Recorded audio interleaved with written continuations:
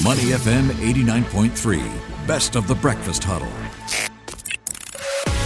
The Breakfast Brief on Money FM 89.3. Money FM 89.3. Good morning. It's the Breakfast Huddle. I'm Elliot Danker. We'll take a look at what investors will be paying attention to this morning, headlines-wise. Of course, something I just pointed out in the U.S. market update is the whole issue of the World Bank slashing global growth forecast to 2.9%. They're also warning of 1970s style stagflation.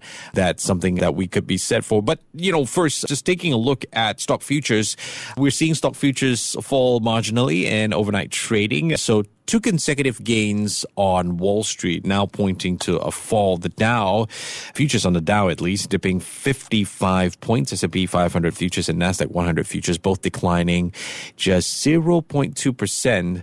We have seen a bit of a shrugging off of signs of economic slowdown ahead of key inflation reading. But that's something that we're tracking. So back to this story about the World Bank slashing its growth forecast. Previously was 4.1% that was predicted in January. Now it's 2.9%.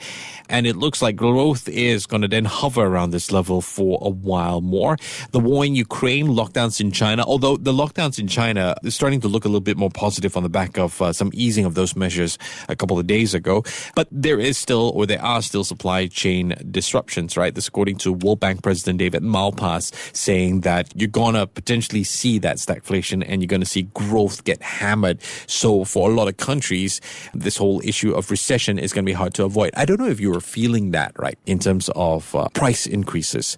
A simple thing like ride-hailing apps, right, the cost it takes to go on these ride-hailing apps to get a ride to work, for example.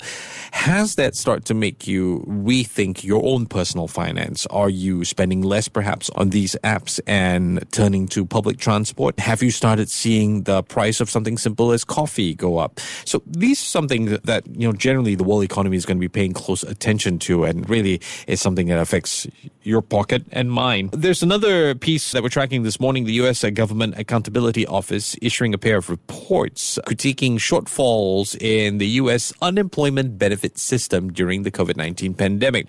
So among these things that they've highlighted were delayed payments where unemployment benefits are concerned, elevated fraud, substantial disparities in benefit receipt along with racial and ethnic lines. Oh, that's sensitive there. So if these issues continue to be unaddressed, that will heighten the risk of the unemployment system not meeting fundamental program expectations of serving workers and the broader economy. So that's something that's on the horizon worth watching out for. It's that unequal or uneven sort of dealing with the problem. It's something on the back of yesterday where Apple announced a slew of things, MacBooks as well as softwares for iPhone. And, investors are still paying attention to this and how Apple is turning your iPhone into a fintech service. Obviously, the aim here is to take on the likes of PayPal, Affirm, and a whole lot more. But, how do you feel about that, where part of the new iPhone software, which is iOS 16, will see Apple expand its fintech offerings? One of the things in particular is this app that pretty much focuses on the buy now, pay later service. Now, that's come under a lot of criticism. There has been talk and there has been some level of regulation in that sense. But what does this do? Buy now, pay later. How do you continue to police it? Is this going to be a continuing problem in that sense? People continuing concern, if I'm using the right words here.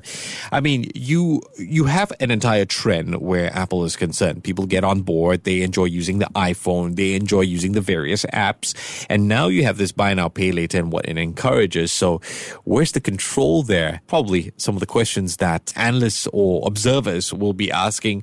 But it really does enforce Apple as a powerhouse company. It's more than a technology provider.